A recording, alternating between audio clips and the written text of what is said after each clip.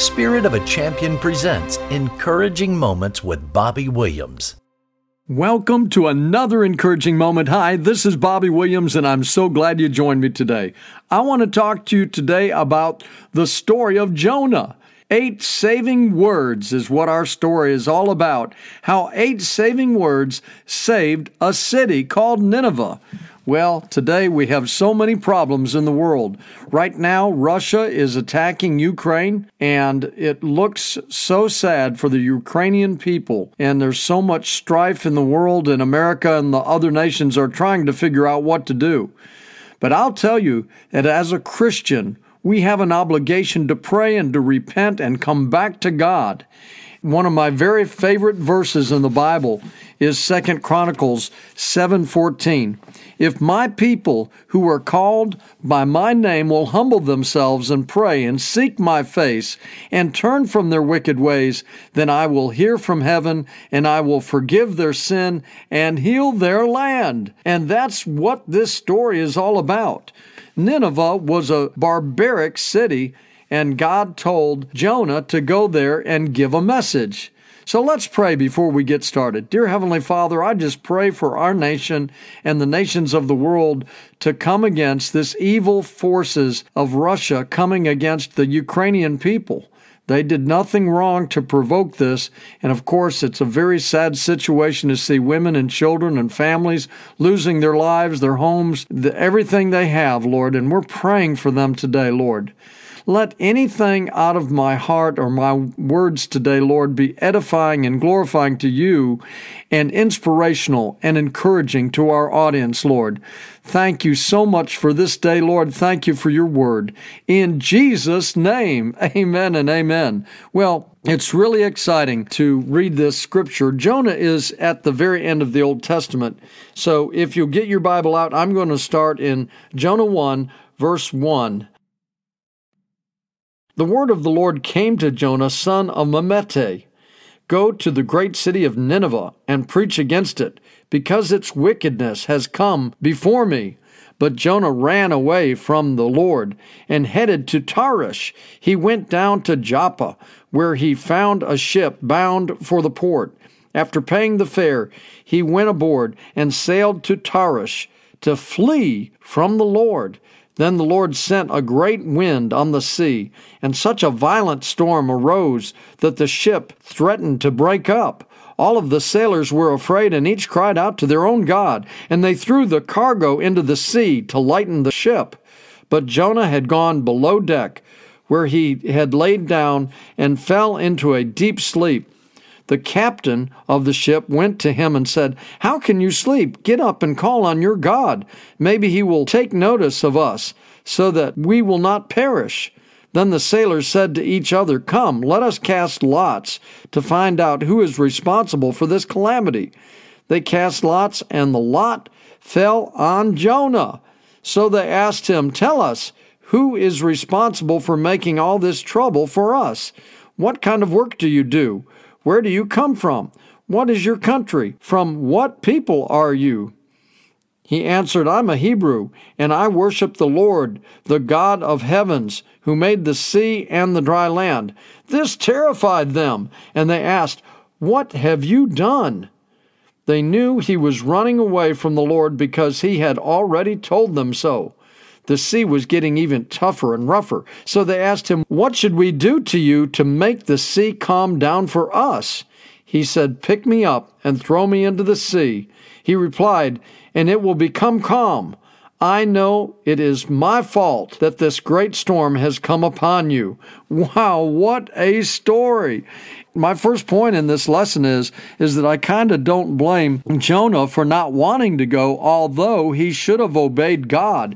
In the first verse, it says, "The word of the Lord came to Jonah, son of Amittai, go to the great city of Nineveh and preach against it, because its wickedness had come up before me.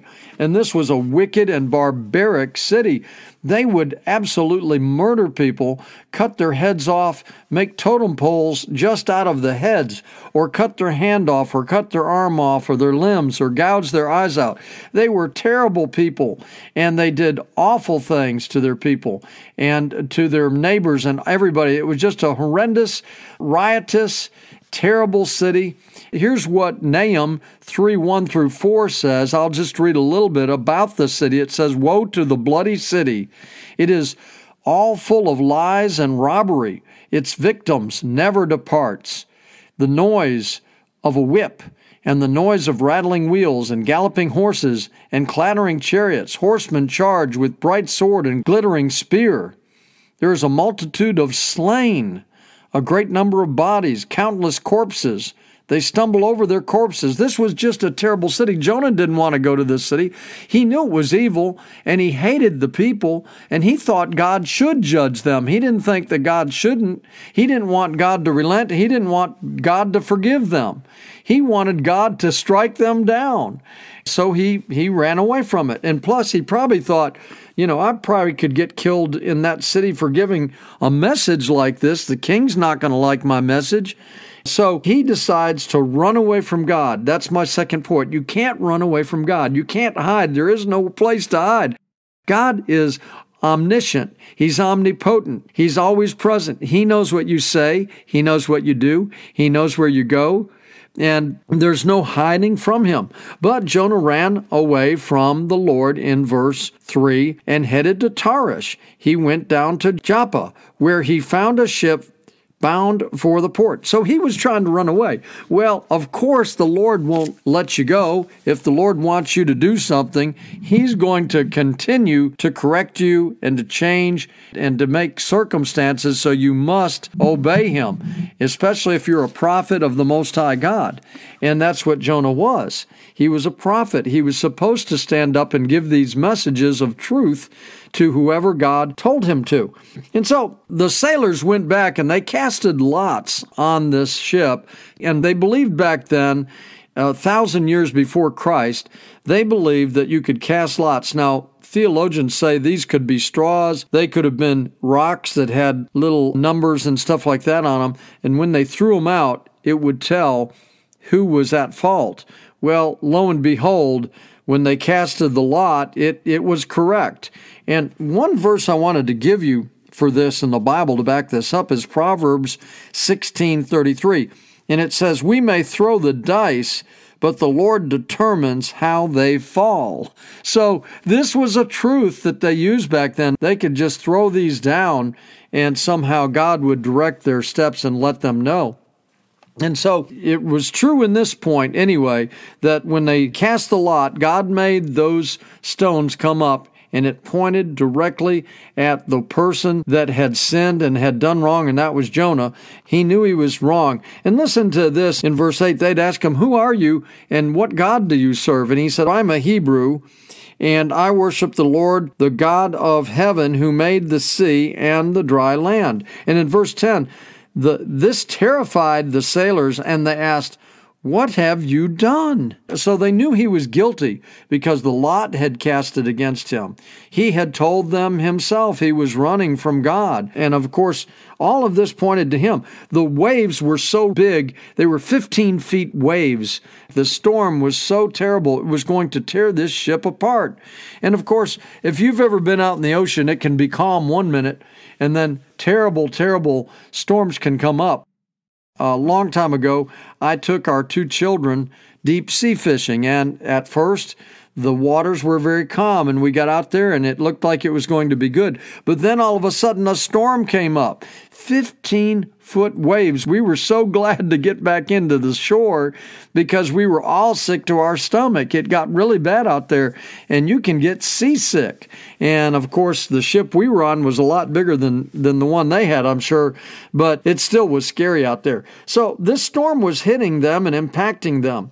The sea was getting rougher and tougher, so they asked him, "What should we do to you to make the sea calm down for us?" He said, "Pick me up and throw me into the sea," he replied, "and it will become calm. I know that it is my fault that this great storm has come upon you."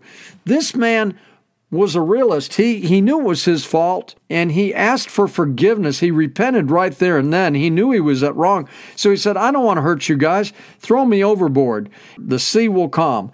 Instead, the men did their best to row back to land. They tried to save him and save the whole ship. They tried to do it themselves. But the storms kept coming, and they couldn't do it.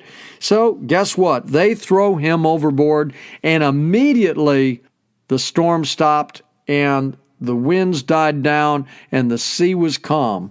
And in chapter 2 of Jonah, it says, "Now the Lord provided a huge fish to swallow Jonah, and Jonah was in the belly of the fish 3 days and 3 nights." Oh man, this is just terrible.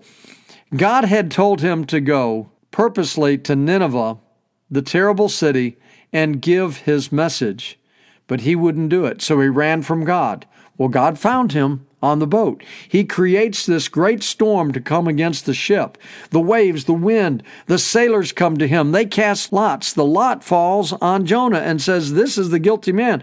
Then he admits what he's done against God. He was running from God. He said, "I know it's my fault. Throw me overboard." So they throw him overboard.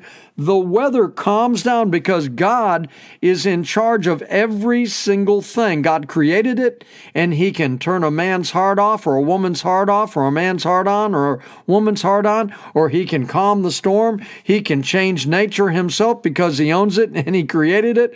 And people just try to limit God, what God intervenes in. And this part of the Bible absolutely says that God took the storm away, and it became calm. And then it said in Jonah 2, it said, "Now the Lord provided a huge fish to swallow Jonah, and Jonah was in the belly of the fish 3 days. Jonah said, "I give, God, please help me. I'll do anything. Forgive me. I'll go to Nineveh. I'll do it." So within that time, he just repented so badly. He just repented to God, cried out to God. And I just want to ask you a question. How terrible would it have been to be swallowed by a whale? And it's possible. God did it to him. It turned him around. Years ago when I was very young, I fell into the hospital over a sickness in my 20s. And I was laying there in bed, and I said, "God, if you'll get me off this bed, I'll do anything that you ask me to." And guess what? I meant business. And I'm just telling you, that's where he was. He meant business. And so the fish, the whale, vomits him up on the beach. Now he's ready to go. He's ready to go to Nineveh because he has been saved by the Lord. The Lord's forgiven him. The Lord has said, "Now go to Nineveh." In chapter 3, let's go to Jonah chapter 3. This is where it gets even more exciting. Listen to this. "Then the word of the Lord came to Jonah a second time. Go to the great city of Nineveh and proclaim to the message that I give you." Proclaim the message I give you to Nineveh. Jonah obeyed the word of the Lord and went to Nineveh. Now Nineveh was a very large city. It took 3 days to go through it. Jonah began by going a day's journey into the city, proclaiming this word. It says, 40 more days and Nineveh will be overthrown. Those are 8 words that saved the city. Now, I want to place this in your heart today and talk to you about this. Why would these 8 words be so powerful that a whole city would turn around and repent of their barbaric, evil ways? Why would they do it? Because I believe that Jonah was this prophet that everyone knew, and they saw Jonah's work in Israel. And this kingdom of Nineveh, this city of Nineveh, was in the northern part of modern-day Iraq.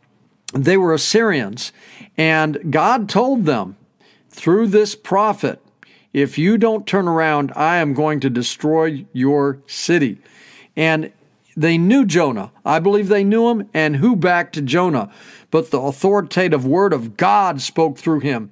And he didn't have to say a bunch of stuff. All he had to do was give the message that God gave to him. And that message was 40 more days and Nineveh will be overthrown. The Ninevites believed God. This is what's so interesting. They believed the God of Jonah. They believed him. A fast was proclaimed, and all of them, from the greatest to the least, put on sackcloth. When Jonah's warning reached the king of Nineveh, he arose from his throne, took off his royal robes, covered himself with sackcloth, and sat down in the dust. This is the proclamation he issued to Nineveh. So he told the Ninevites, you can't eat anything, and I'm going to tell you we need to repent. Listen to what he says. Do not let the people or animals, herds, or flocks taste anything. Do not let them eat or drink, but let people and animals be covered with sackcloth. Let everyone call urgently on God. Let them give up their evil ways and their violence. Who knows? God may yet relent and have compassion, turn from his fierce anger so that we will not perish. The king even repented of his sins. And guess what?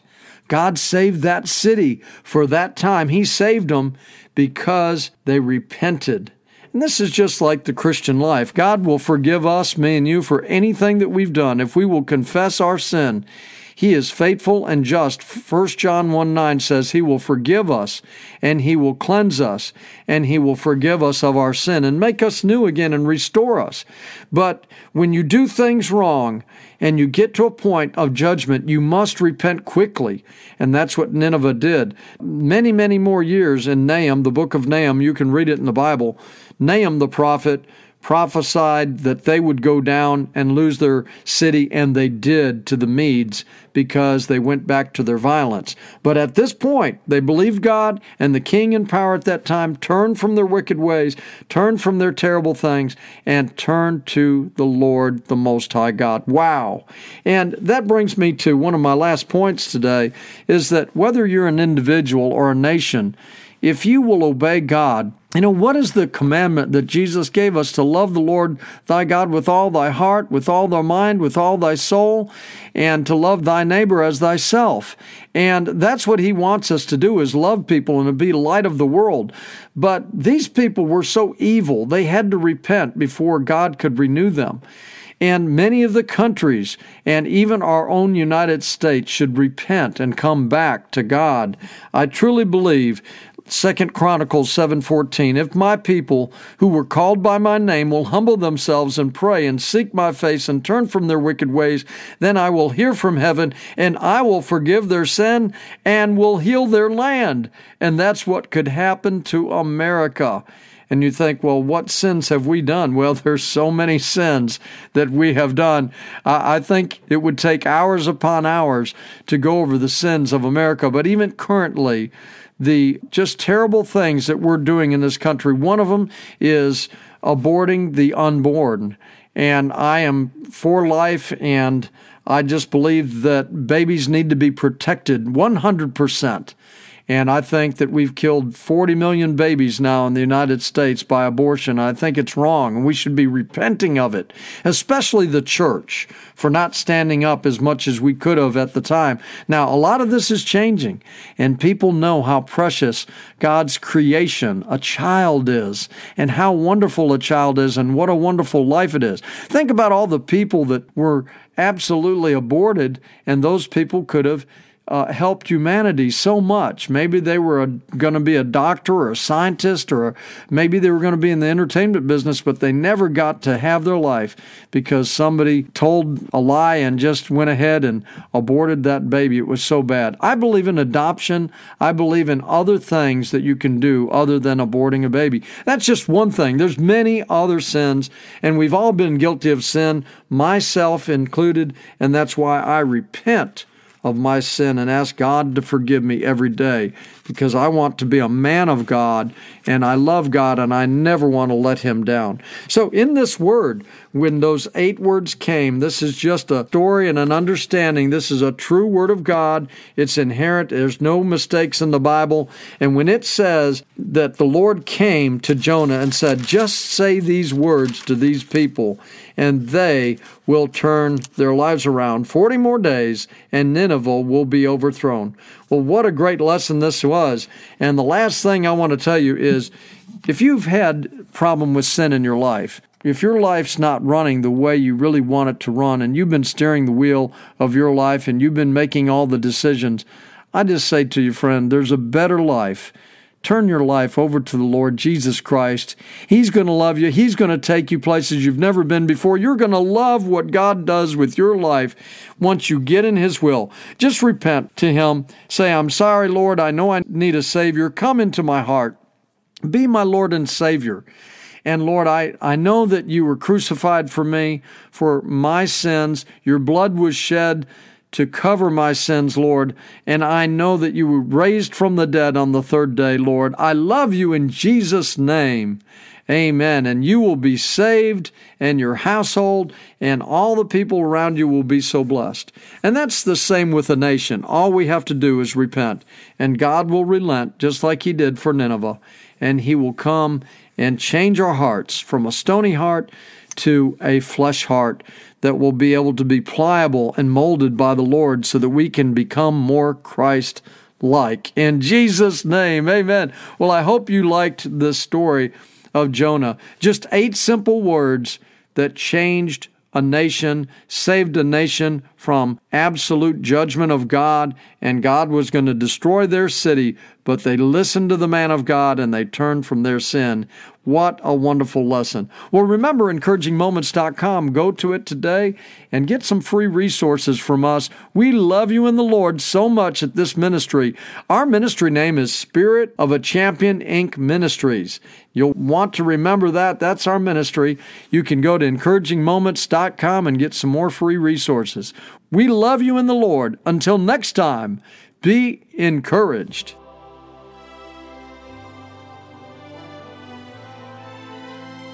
Thank you for listening to Encouraging Moments with Bobby Williams. For more encouraging moments, go to spiritofachampion.com or join us on Facebook at Encouraging Moments with Bobby Williams.